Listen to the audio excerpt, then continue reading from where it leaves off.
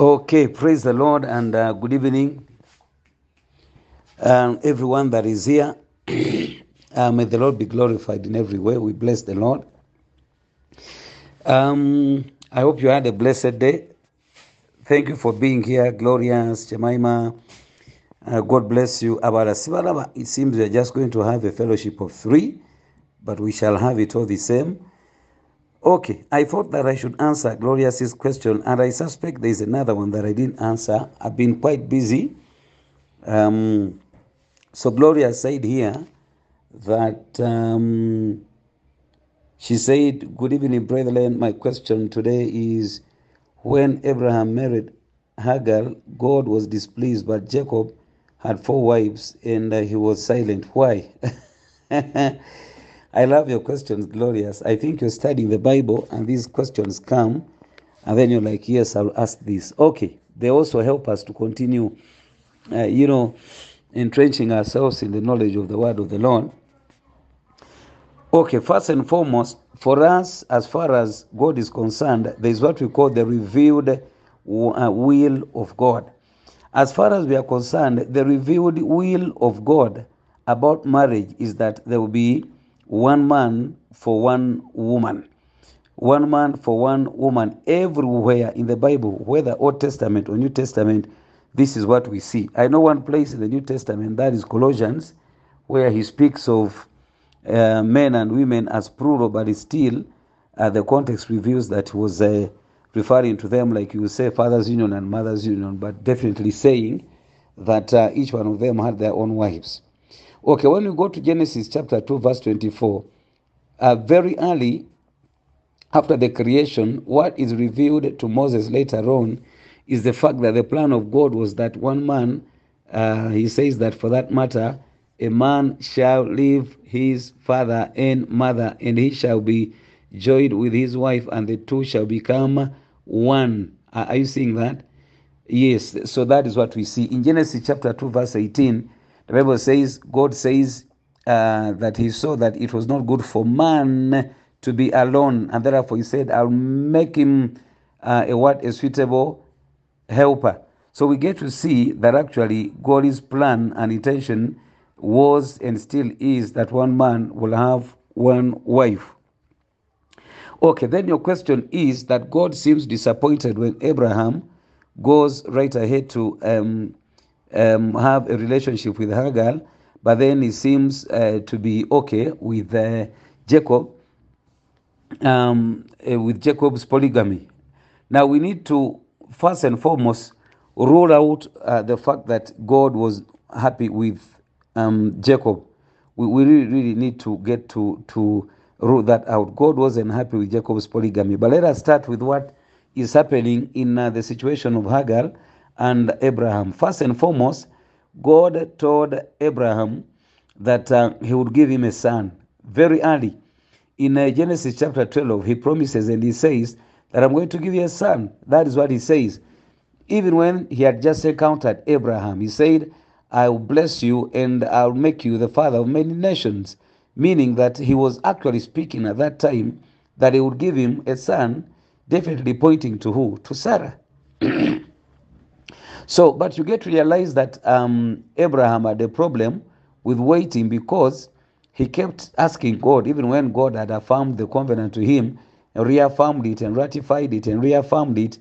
Every time Abraham spoke to God, or oftentimes, he went to him and said, but where is my son? Is it areas of Damascus that is going to be my heir? And God said, no. I think it is Genesis 18 when God comes and tells Sarah categorically and Abraham that Sarah was going to get a child. So God had intended that Abraham would get a child or the heir by Sarah or through Sarah. So that is what we see. Now, Abraham's affair or immorality or adultery with Hagar was not just adultery, but it was an act of faithlessness in the promises of God and in the power of God and his ability to bring forth a son from a woman that seemed to be barren. So this is why God was extremely unhappy with this sort of relationship. And this is why even when they get to a level of getting Ishmael, God still does not recognize Ishmael. Abraham had to wait for another 15 years because that was after year 10 in the promised land. That is what that is.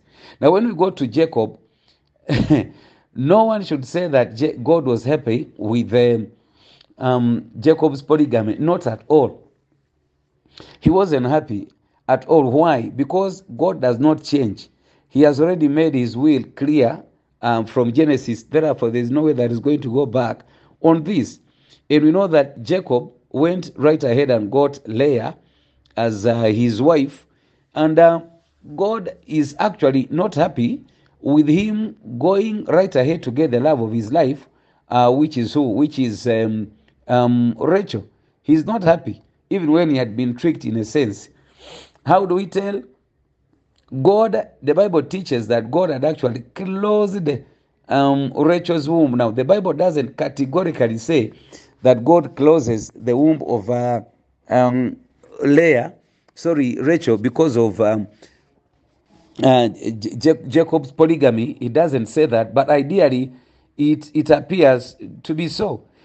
Because the plan of God is one man, one wife. Jacob should have stood with Leah. Should have stood with Leah because the deal had been sealed and he had gotten married to Leah. So basically, that is what it is. Now we know and we see that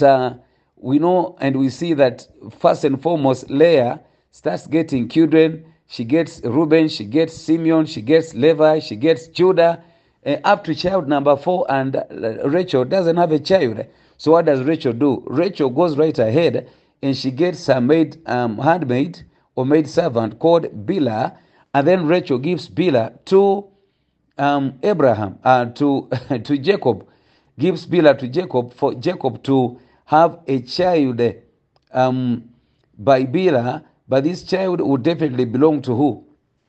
Would belong to Rachel. Now, we need to get to know that this wasn't anything peculiar to Jacob's family. It wasn't unique to them. They were not the first to do this. This was a common practice in the Far East in those days. If a woman could not bear children, what she did was she would get her maid servant or her handmaid and then give over this handmaid to her husband. And when her husband went and had, got intimate with this maid servant, when the time of birth came, what actually happened was that the barren woman, I don't like that word very much because I know that these women were not actually barren. A time came when God actually gave them children. The one that did not have a child at that point sat on a stool, because they did not do it on beds those days. They did not produce on beds.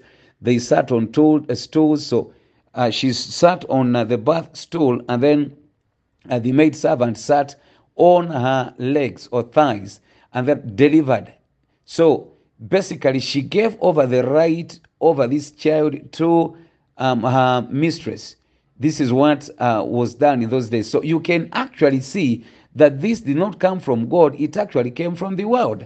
So there's no way that God was going to approve of the spirit of the world. The Bible teaches in 1 John 2:15 that do not love the world or anything that is in the world.